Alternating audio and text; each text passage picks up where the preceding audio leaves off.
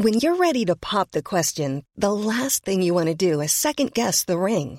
At BlueNile.com, you can design a one-of-a-kind ring with the ease and convenience of shopping online. Choose your diamond and setting. When you find the one, you'll get it delivered right to your door. Go to BlueNile.com and use promo code LISTEN to get $50 off your purchase of $500 or more. That's code LISTEN at BlueNile.com for $50 off your purchase.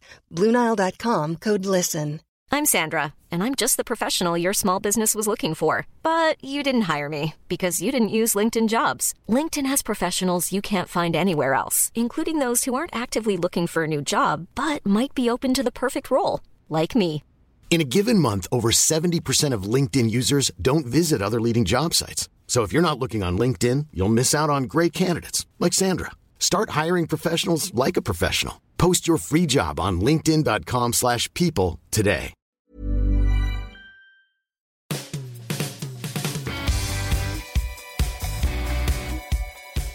Welcome to the latest edition of the Football Writers Podcast, featuring me, Mike Calvin, Jonathan Northcroft of the Sunday Times, and Anne-Marie Batson, the journalist and broadcaster.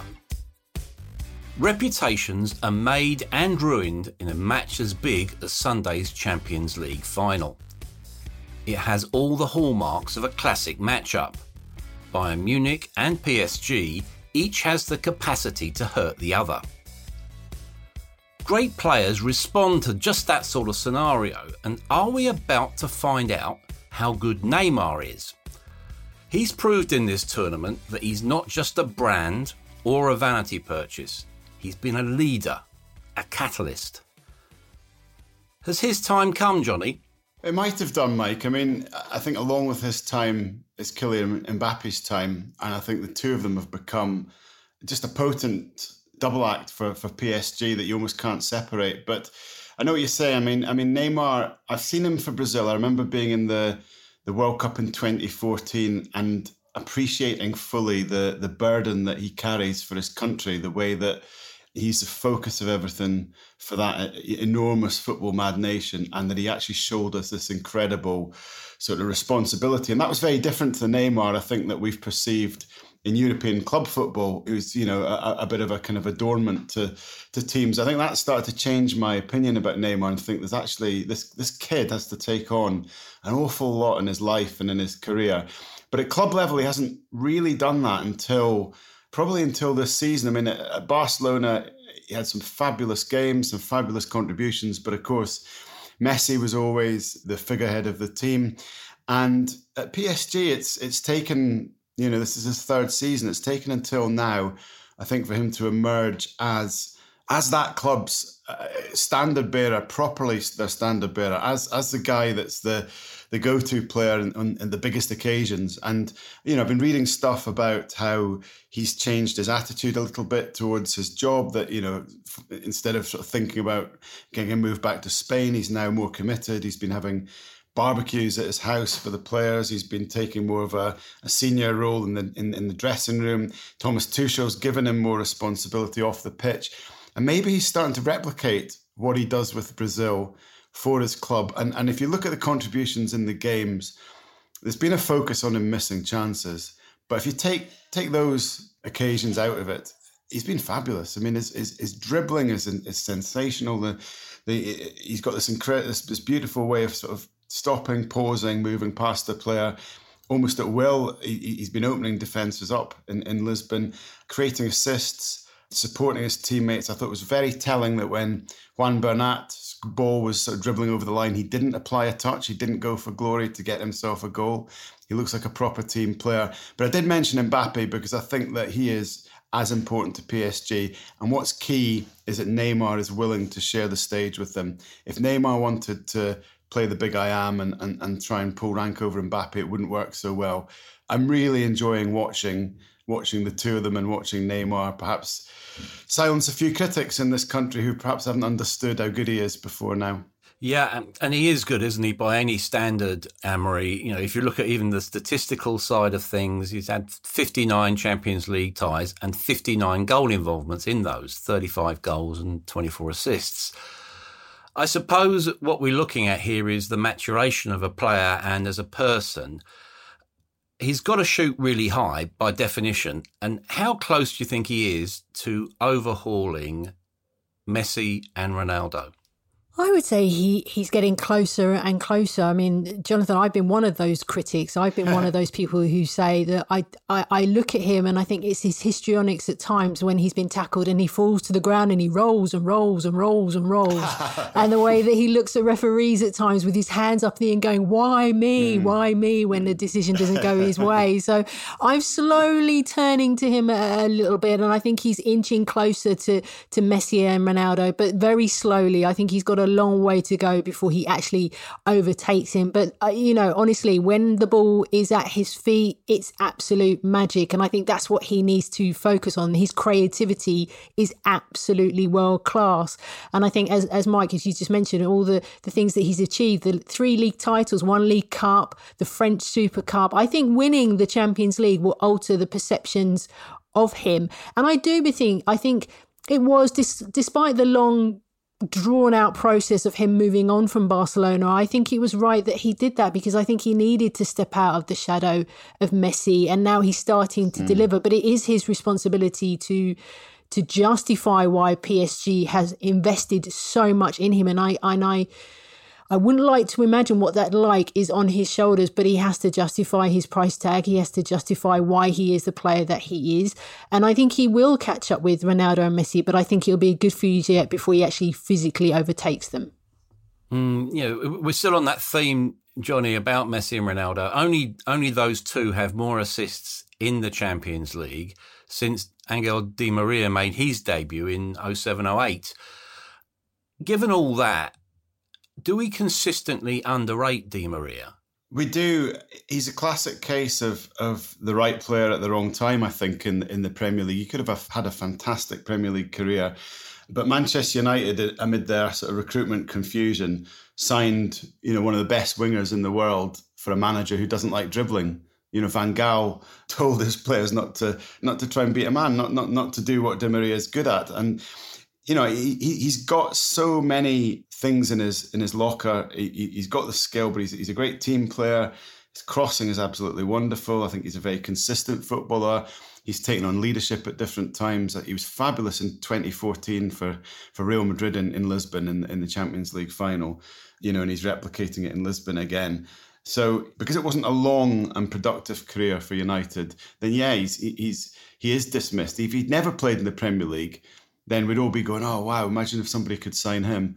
Because he's kind of discarded a little bit. But if the Champions League and Europa League final stages prove anything, if you look at the players involved, it's that not succeeding in the Premier League immediately doesn't mean you're not a good player. I mean, there's about, you can make an ex-Premier League 11 out of the 4 finalists team. And Di Maria he was one of the first big players to go of the current team in that Paris project, so he deserves the adulation for being there, sticking with it, and helping build it. I think it's pretty obvious, Anne-Marie, that if Bayern allow Mbappe, Neymar, and Di Maria to have space behind, as they have done in previous matches, they'll be punished. Looking at the impact of Hansi Flick, you'd think he'd change that strategy. Can we look at some of the matchups in the final, and specifically Di Maria, who's likely to come up against Alphonso Davies? Now, this is a broader storyline, isn't it? Backstory, anyway. You've got someone here who was born in a refugee camp in Ghana, moved to Canada at the age of 5.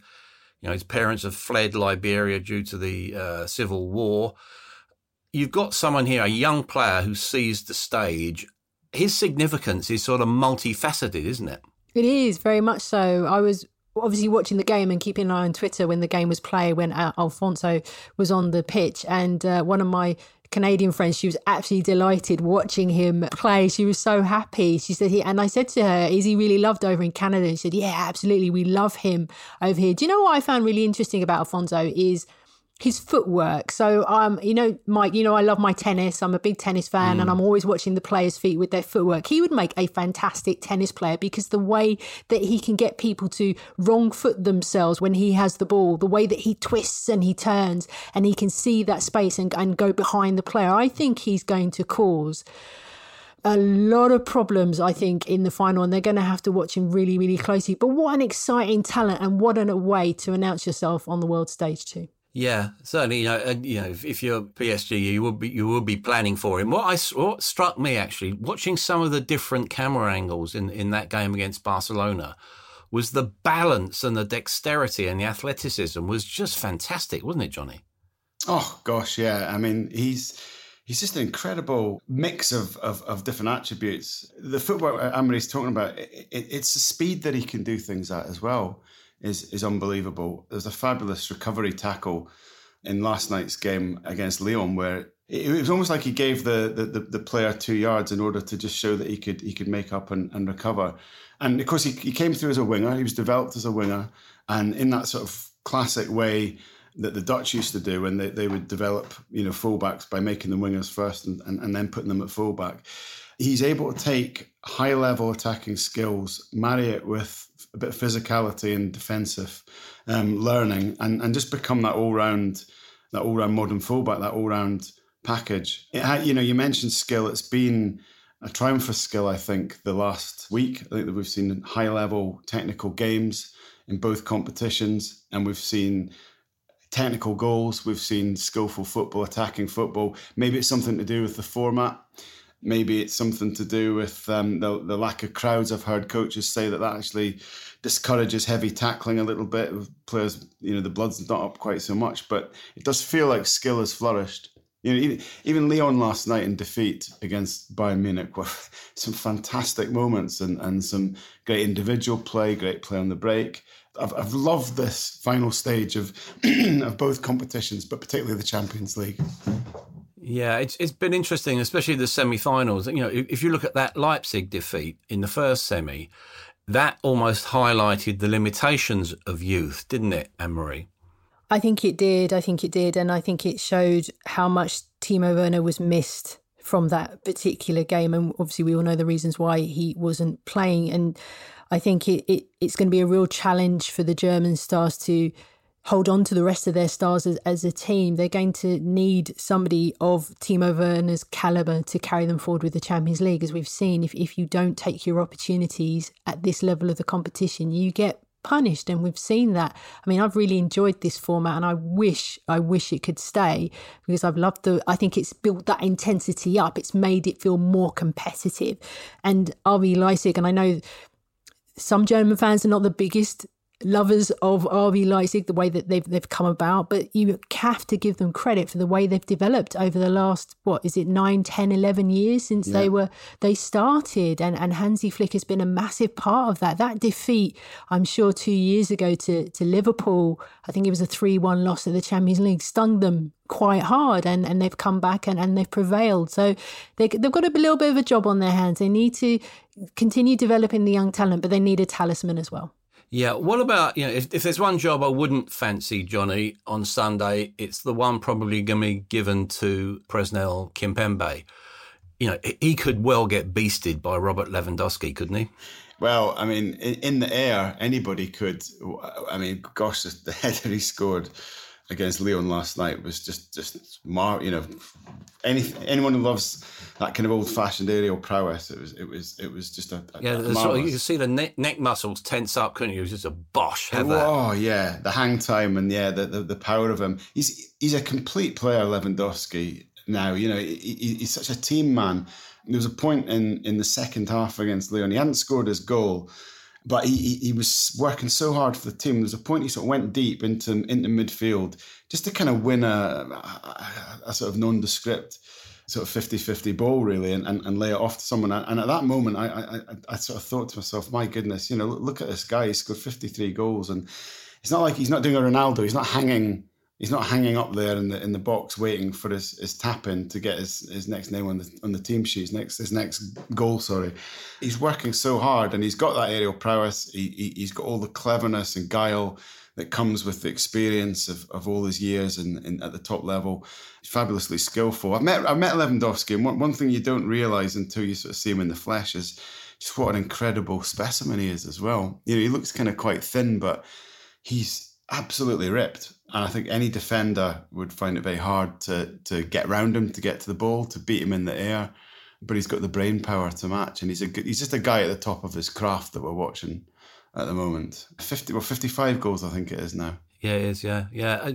I suppose with your Arsenal hat on, I better ask you about Serge Gnabry, Anne-Marie. It was quite funny last night watching him score twice, and Tony Pulis had his yet another 15 seconds of fame about not playing him for West Brom. But let's not forget, Arsenal sold him for $5 million to Werder Bremen. I remember watching him. I was researching a book on scouts, and I saw him play for the Arsenal under-23s on a desperately bad night on a pudding of a pitch. It was the sloping pitch at the old Barnet ground. But this lad absolutely was a million miles above anything else. I was really surprised Arsenal got rid of him. And, I'm not, I hope, being, wise after the event. What do you make of him? Is he one of these players, Anne-Marie, who basically needs time to almost grow into himself? I'd like to think that there's been an expression of regret about Serge Gnabry leaving Arsenal. And, hindsight is a beautiful thing. Of course, you can always go back and say, look, well, the reasons why we sold him was because of X, Y, and Z. And now look at him. He's flourished so much, and he's been integral and played a massive part in the team in progressing into the Champions League. I wonder if this is down to coaching. I wonder if this is down to somebody saw something in him when he went over to Germany and thought this is the way that you should be playing, and have made it work for the team and for himself as well, because his confidence is just outstanding.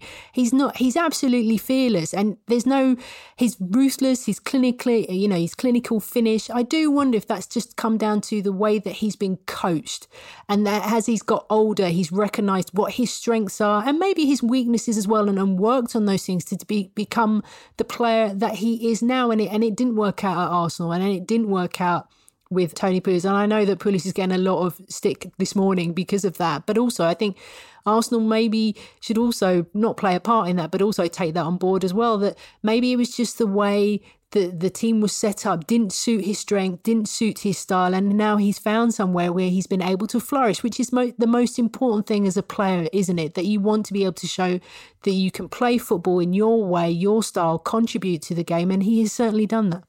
Yeah, I think one of the great things about this final is that you can see goals in it. If you look at PSG, they're obviously potent. They've been averaging over 3 goals a game since the turn of the year. First French finalists since 2004.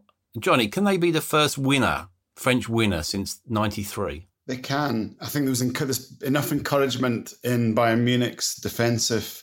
Should I call them frailties? Yeah, I suppose they are frail a little bit at the back, to give that PSG attacking retinue every encouragement. Neymar, Mbappe, Di Maria, and the rest can score, probably will score against Bayern, and it will come down to whether Bayern can score enough at the other end. There seem to be signs, I felt, in PSG's performance that the pressure's now off them. They played with such freedom and such happiness almost against Leipzig, and they looked so much like themselves. They looked like the PSG that you'd see in the first leg of a round of 16 game before they then choked in the second leg, if you know what I mean. Yeah.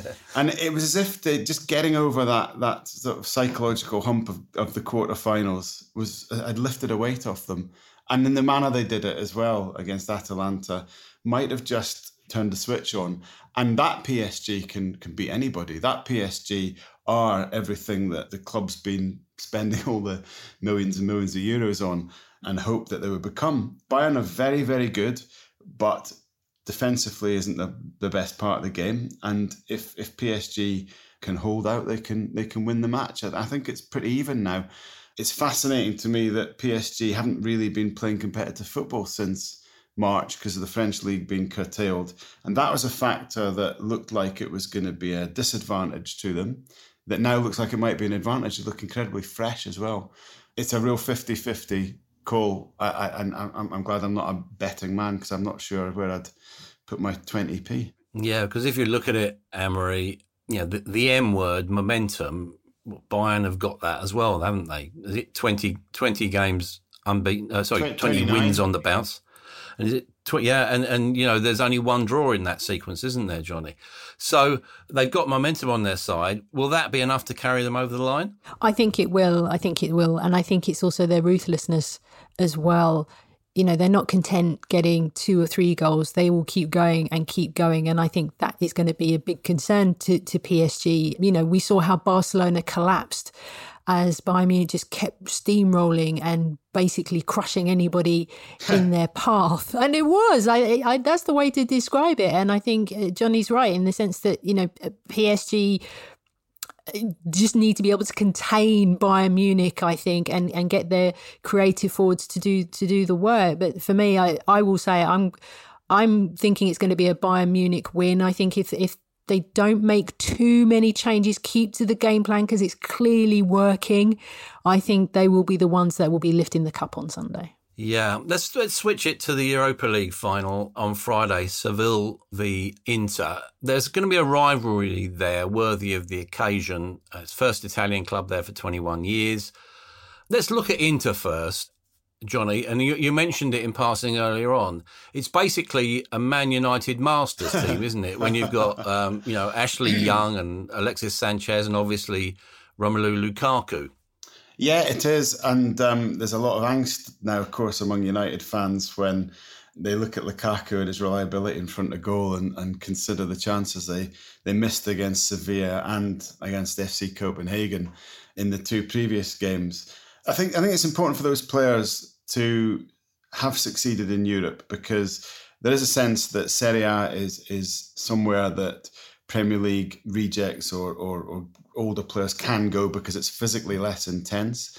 And that might be true, but I think it's tactically probably more sophisticated and complicated than the Premier League. So you could actually argue that that's why it suits older players. But Europe, of course, is the state, the kind of neutral ground, and for Lukaku in particular to show what he's done is fantastic for him because one thing I really admired about him and his exit from United, I think it was different to Alexis's exit, which was really, almost in disgrace. Whereas, and Young's was as an old player, but Lukaku probably could have stayed and could have played a supporting role under Solskjaer, but wouldn't have been a main player.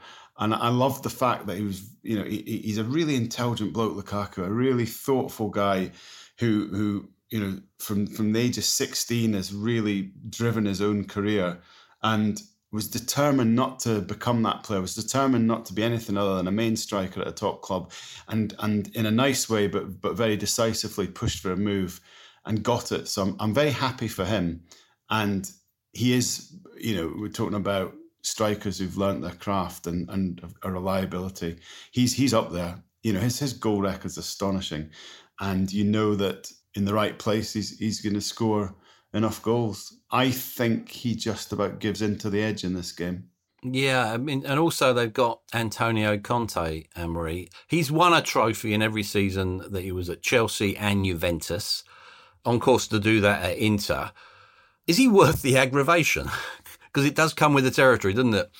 I remember those final few months at Chelsea, he just seemed to completely just lose interest in being a coach, being the manager. And I do hope that that's not the case with Inter Milan. I mean, he is somebody who can strike it lucky with that team. He's the more experienced manager out of the 2. He's coached teams to win trophies. He's got a fully loaded team there. The people that he could bring off the bench, Christian Eriksen could come off the bench and potentially win the game for them in the final. So for me, I think he is worth the aggravation because he's somebody, he delivers, he wins trophies. So for that, swallow that pill to get the trophy that you want. And I think he is worthy of it for sure. Yeah. Let's look at Seville, John, if we could. Are they winners almost by force of habit in this competition? Yeah, definitely. And I think the psychologists talk about self-efficacy, and that's a team who in this competition just, even if it's a different generation to the previous one that's won it, the club knows that it can win it. It's part of the sort of mindset of the club at the beginning of the year that Europa League's our competition. I think they planned for it. And as I say, it might be different players. I think the team's only got one player from the last victorious final in it, which is Banega. But the club's got a belief that it can do it. And I think it's testament to a very good director of football in Monchi, who spans the different generations of winning teams, of course, built them all. Because you can see that no matter who's the manager and whoever's on the pitch, there's a certain Sevilla way of playing, which I think they showed against United. Defend brilliantly, break really well, work for each other, not any particular superstars, but Banega's a bit of a constant with that little dash of creativity and class. So it's a team that clearly they sign players that are going to fit into that, and they get managers who are also going to play the same way. It's a very joined up club, and they're not going to win the Spanish league, so they found that gap in the market. They found that thing that they can do best, which is the Europa League, and it's an absolute triumph for that club of planning. And I don't know how much money they've made from the Europa League down the years, but it must be incredible. And fair play to Monchi. Yeah, well, it's interesting you mentioned him. He is absolutely the master of recruitment and development. And there's a club run on brilliant business lines, but there is a constant. We talk about culture in football a lot, don't we? But this is manifested on the pitch. You can see it. It's an evolving team which stays the same. If you know what I mean. If you think, given all that, Anne-Marie, that those sort of qualities are going to be enough on a one-off occasion against a pretty rigorous Italian type of team like Inter. This is going to be a really tantalising prospect between these two teams, and I'm not going to be able to call this one. I'm not even going to put 20p on it because I think it's that close. I mean, these are two giants of the game, and I didn't realise this, but this is the first time that they are meeting in this competition. So I think, Sevilla have never lost a tie in Europe over a single leg, as far as I know, and Inter Milan are unbeaten in the Europa League. And I think Sevilla, the way they describe them, they are a juggernaut. And I agree with Jonathan. They're such a well-run team. Monchi's doing a fantastic job. It's a bit of a shame it didn't work out. Potentially him coming to Arsenal, which is a slight disappointment, but that's a story for another day. So for me, the five-time champions, they're not afraid of the big boys. And Inter entered the competition later down. I think it was the last 32, I think they came into the competition.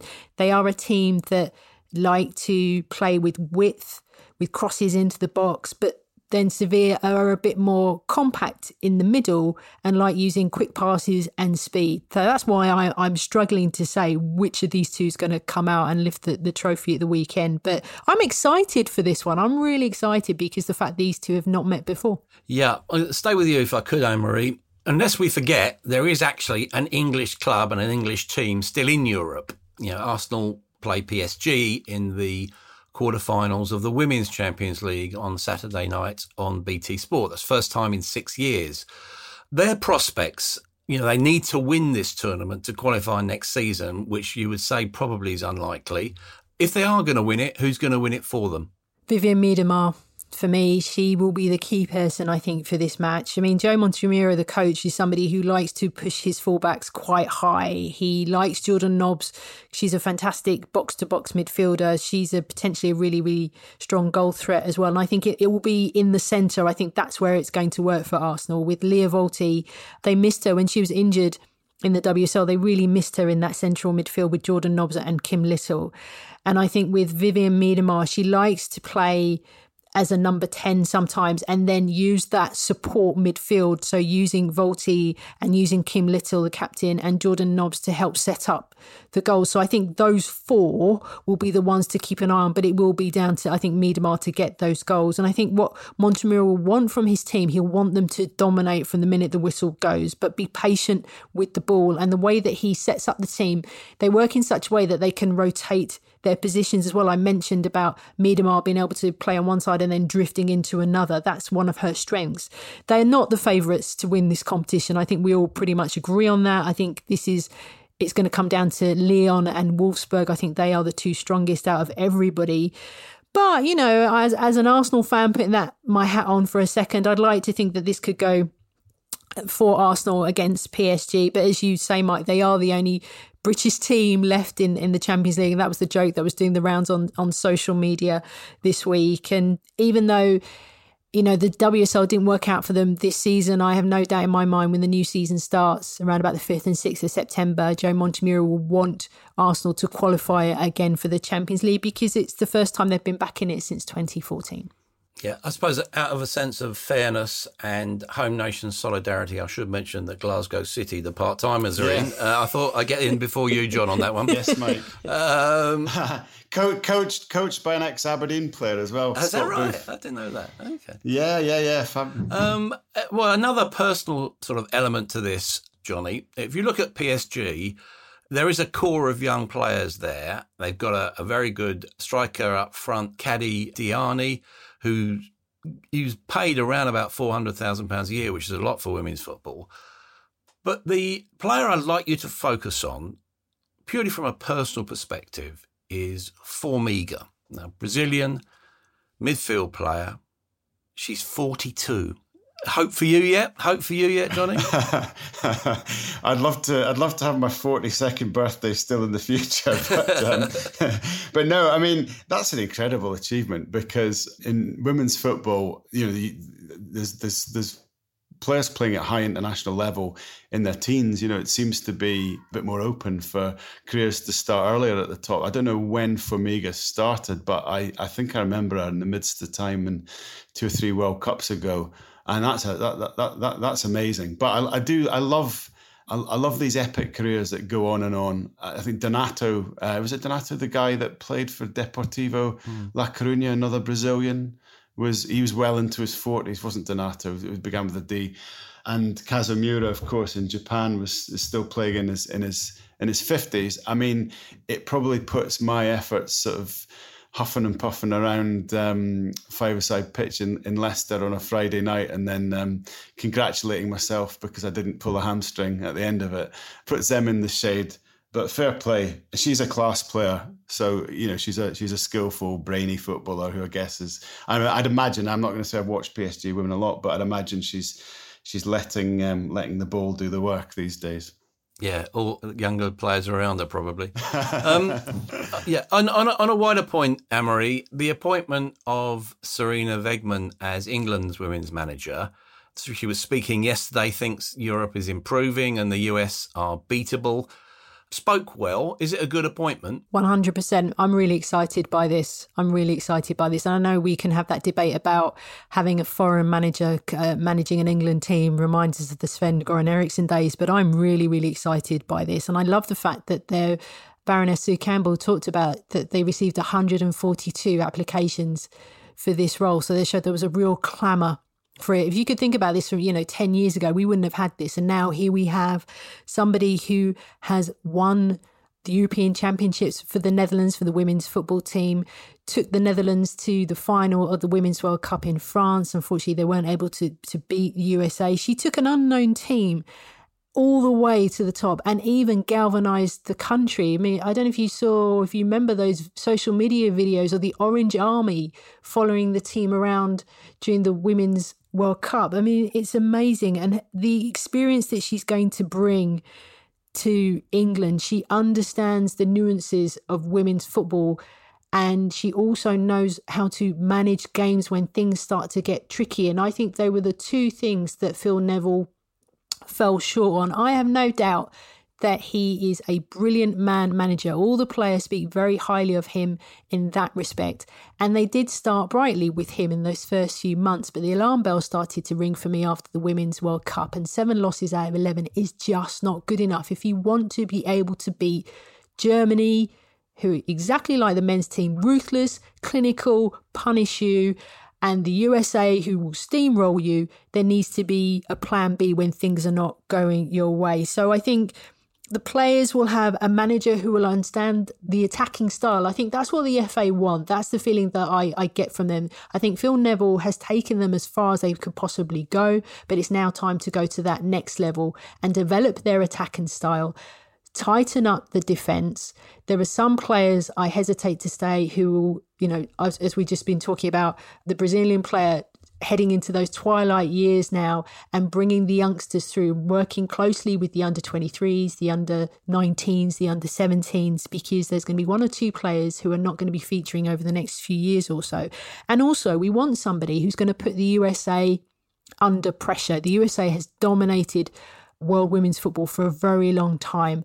And I think Netherlands have shown that if you are a team that can push forward, you can challenge them. And I think England need to be part of that mix as well. So I'm really excited for her. And also the fact that she has her own statue outside the Dutch FA says it all to me. So yeah, I'm really excited. I think the one thing that perplexes me though, Mike, is, you know, we have to wait for her for 12 months. I recognise that she has a job to do. She has it, and that, you know, fist pump for that, because that's about integrity. You want to see, you know, get Netherlands through Tokyo. It's just a bit of a shame we have to wait 12 months for her. Yeah, and I agree with that. And, you know, I suppose to that point, Johnny, where does this leave Phil Neville? Because, you know, in many ways, he's pretty much a lame duck manager now, isn't he? You know, there is a lot of conjecture about what's going to happen with the Olympics. Has this job damaged his career prospects in the men's game, you think? Well, it might have done. It's a hard one to assess because in some ways, I think men's football still needs to grow up an incredible amount when it comes to the women's game. And in some ways, I think whatever he did in that job, he would either not get credit for or any failures would be ignored. And I think as Anne-Marie so eloquently put it, if you actually look at the detail of how the last sort of 12 to 18 months have gone, it's been a real underperformance by a talented England squad, and he has to, after a good start, has to play a big part in that. But as I say, I think there's a sense that I think he'll be all right to get his next job, because I think the men's game will kind of probably just ignore the whole thing, sadly, of the good and the bad of what he's done with the England women's team. What you could see that he had a talent, or has a talent for leadership. I think he certainly sort of struck the right note in terms of selling the team in a wider way. But when it came to the fine detail, possibly not, and he seemed to react quite badly under pressure, you know, with his behaviour towards certain journalists and so on.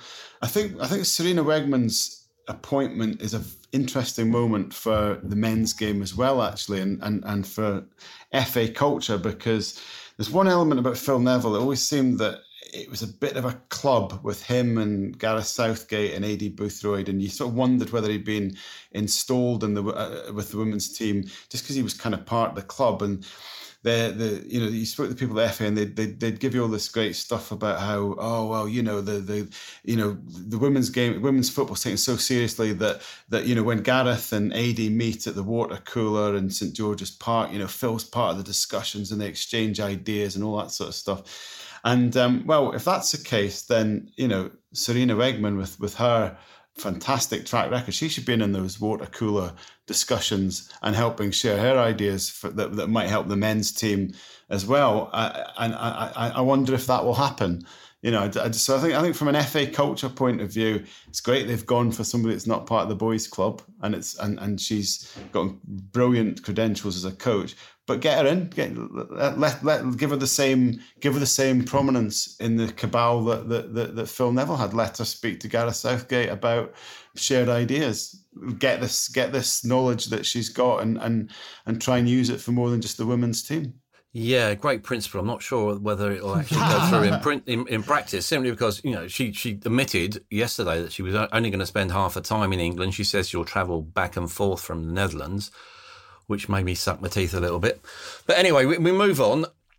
Arsenal again, if I may, Anne-Marie. I don't want to extend your agony here, but let's look at the politics of the club at the moment. The scouting department has been gutted. Why, I'm not quite sure. The head of football, Rahul Sanyal, has been sacked.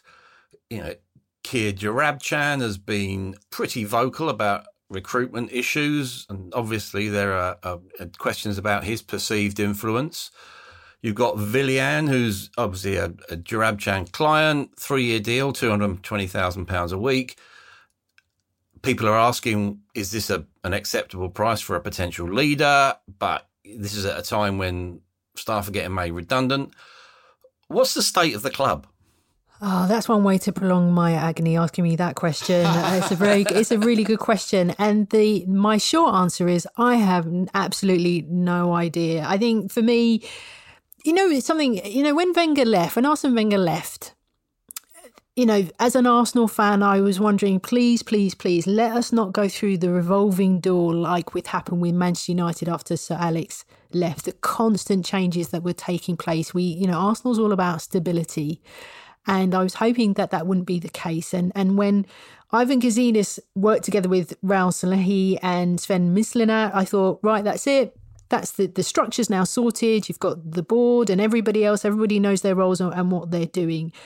And then Mislintat left for whatever reason. Then Ivan Gazidis headed over to AC Milan. And then there was Raul Salehi, who, from what I understand, has got an amazing contact book. He's got some really good relationships with club owners, with governing bodies, even with players themselves. And I think he's done an okay job over the last 2-3 years. So I was really surprised when it flashed up on my phone about that he leaving the club. And if you read the statements, both from Arsenal and from Salehi himself, it was all very amicable. But of course, it raises a lot more questions than what it answers, the timing of it. Also about the 55 redundancies as well that's going into consultation. I think with those redundancies, I think some of them are, you talk about the gutting of the scouting department. I think coronavirus, the pandemic, has played a major part in the way that scouting is going to be done over the next few months or so. That's the only way I can rationalise some of those redundancies in my head, perhaps. But maybe Arsenal are looking at this because they want a more streamlined organisational chart. But then you talk about Kia Joorabchian, what role is he going to be playing going forward? The club, again, have said, they've been very clear and said that he's just an agent like everybody else and just doing deals for Arsenal. Time will tell if those signings that have been made through him are going to be a success. I don't want to predict and say they're all going to be terrible, but Willian could turn out to be a massive, massive success for Arsenal. But as I said, only time will tell that, and I'm willing to give Arsenal the chance to deliver on that. I also think Edu has now got a lot more responsibility on his shoulders. From what I understand, the Willian signing was something that Arteta wanted, and I have to trust him and what his grand plan is. I am uncomfortable that he's been given such a long contract. That worries me a little bit. I can see why Arsenal have brought him in. I can see why Arteta's looking to bring him in as a wing. But then I think Willian and Pepe, they play a kind of similar style. So what's going to happen with that? Does that mean Aubameyang's going to be moved out of position to accommodate Willian and Pepe? I think there's so many questions about this. And I think for me, as a fan, I have to trust in what Arsenal are looking to do. Some of it makes me a little bit uncomfortable, but I'm willing to give it a little bit of time. But trust me, if it all starts to go wrong, Arsenal fans, they can show they can be really, really vocal about certain things. And I think the club now, if they want to build on our trust, they have to deliver on what they're saying they're going to do. And I think if things do start to go a little bit wrong, trust me, Arsenal fans will be up in arms as quick as you know it. Arsenal fans having a moan. There's a novelty for you, eh? I suppose they are, Johnny. It looks like they've won the battle to get Gabriel Magalhães from Lille, around about 30 million euros, which, if we're led to believe Arsenal are skint, doesn't really quite add up, but there we are. How do you think that team will evolve, and is that signing a key signing?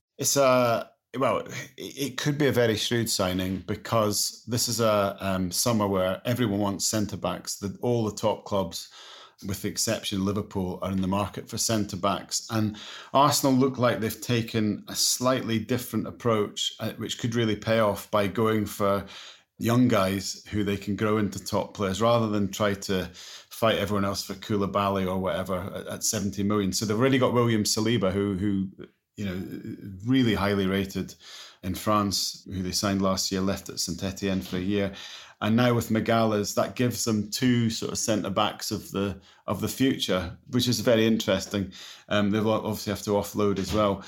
I think in terms of the evolution, this will be Mikel Arteta's team. And one of the things to come out of the last week or two is that he's won any power struggle that he had. He was very interesting how in the wake of the cup final, he was very quick to play the I need more players card. And with that determination that he's able to exude, kind of convince you that he needed to be in charge of things. And I think that message has resounded and has been accepted by the Kroenkes. So I think we'll see very much an Arteta team, which, I mean, will not feature, for example, Mesut Ozil in it. I'm pretty sure he will continue going his own way. The key is going to be Aubameyang, who I think posted some kind of hourglass emoji on social media this week, which made you think something was imminent, and then nothing's happened.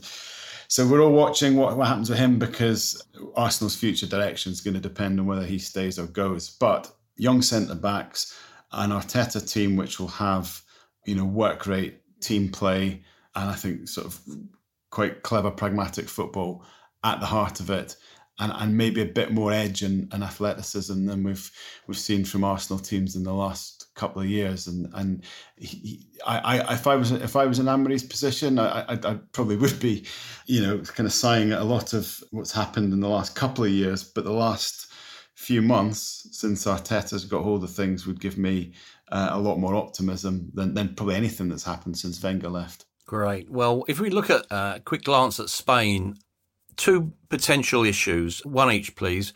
Anne-Marie, the Spanish papers are saying that Gareth Bale's available for about 17 million euros.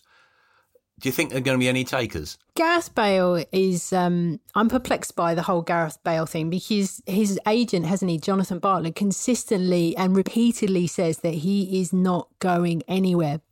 The thing for me, though, very quickly, is that if he's a competitor, he'll want to go out and play. I cannot imagine that he'll just want to sit there just watching game after game after game. So, I think Spurs fans would love Bale to come back and leave, £17 million. That's a steal for Gareth Bale, but he's not worth that. And I think if you're going to buy him for his worth. So as much as the Spurs fans would love him to come back, I don't think that's going to happen. And the thing is that he would need to take a significant pay cut. Again, I don't think that's going to happen. So I think there will be some chances out there who will put some bids on the table, but I can't see him leaving Real Madrid. No. What about Barcelona?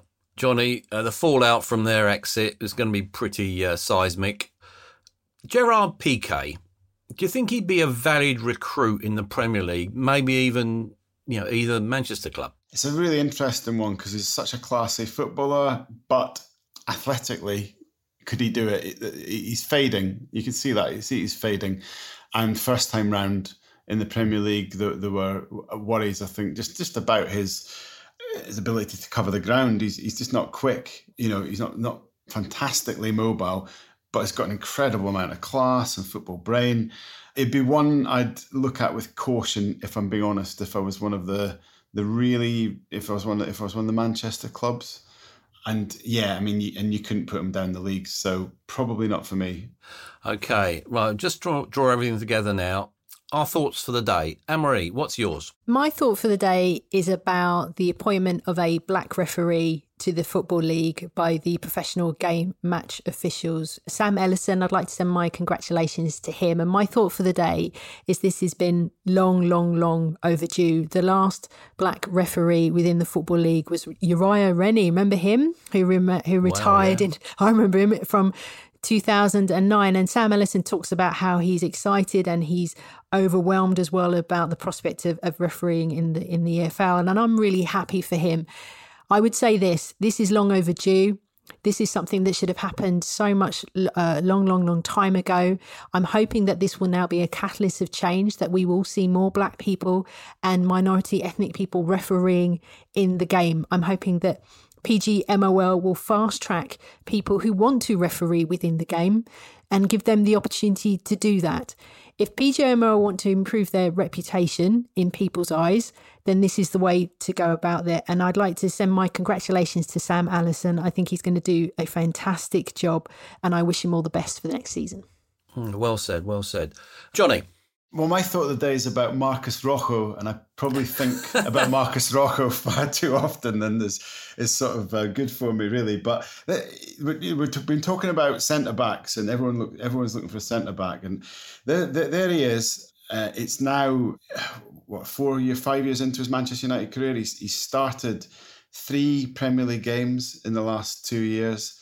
He's accrued about £20 million in wages in that time. Nice work. Nice work if you can get it. Nice work if you get it. And then I think about him because he's always a symbol of the folly of Premier League recruitment. But I also, and Anne-Marie touched on it with Gareth Bale, I always wonder about guys like him, whether they're actually happy. And I'm sure he is. He's got 20 million quid in the bank. But do you know what I mean? Does Marcus Rocco, who's now 30 and has spent the last 2 or 3 years, the prime years of his career, just basically, sitting on the bench and playing against Rochdale in the League Cup now and then, will he look back and think, yeah, I've got a mansion, I've got a fleet of cars, and I've got a pony and all that kind of stuff, but did I waste my sort of football career? Or will he just not care? I don't know. It's a fascinating example though of just the nonsense of the transfer market at times. So Marcus Rocco, how do you feel? What are you doing? Well, I'm not sure I would see Marcus Rocco as a pony type of guy, but there we go. He's Argentine, isn't he? They love horses. Yeah, I don't know true. why I said pony. I have no idea. Now, I'll round things off, and I really promise that this isn't an in my day football was better sort of rant. The modern player belongs to a new breed. They don't believe in ghosts like George Best. They have vague memories even of someone like David Beckham. But what they do recognise is the skills and the instincts of the cage footballer. Now that's about swag, the ability to dazzle and, to be honest, make an opponent look daft. It's summed up by Jadon Sancho. No coincidence then that when we met, he stressed that he loves to watch Wilfried Zaha. Zaha, of course, wants to leave Crystal Palace. He needs to revitalise his career. At 27, he should be entering his prime years. Arsenal and Everton have been suitors. PSG and Monaco are supposedly interested. But I'd love to see him take the plunge and challenge himself by joining Borussia Dortmund. They're keen, apparently. What about Sancho, I hear you say? Come on, he'll join Manchester United sooner or later. Is that too convenient a scenario? I hope not. Give it a go, Wilf. Give it a go. I hope you've enjoyed today's show, and thanks as ever for joining us here on the Football Writers Podcast.